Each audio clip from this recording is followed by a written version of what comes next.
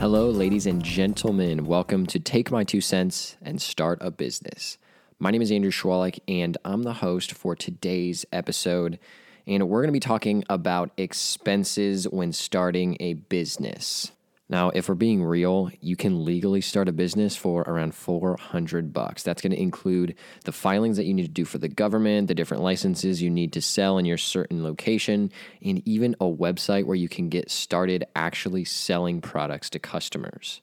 Really, that's the process that I've gone through when creating my different businesses. It takes just a single day, honestly, just a few hours to get this entire process going and finished. The only part that does take a couple days is getting the government to actually accept your filing and approve you for business, but that's to be expected.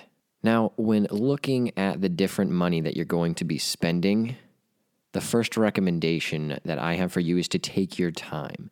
Don't rush into spending money right away as soon as you start your business.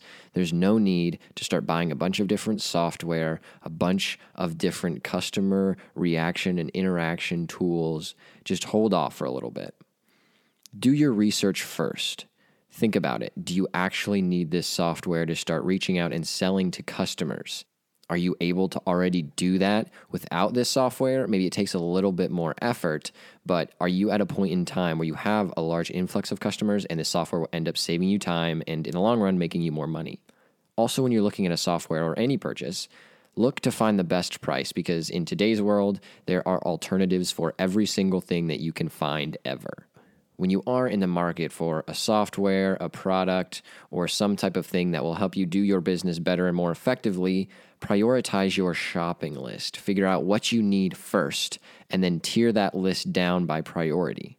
Really, my biggest piece of advice here when spending any money to purchase things for your business and your startup, bootstrap it for the first couple of months. Try to figure out ways that you don't need to spend money and still achieve the results and make sales that you're looking for. Bootstrapping means trying to do everything for free and spending as little money as possible. And by doing that type of bootstrapping strategy, you'll end up realizing what softwares and products that you do need and what you don't. Well, that's all, folks. I will see you on the next episode of Take My Two Cents and Start a Business. Good luck.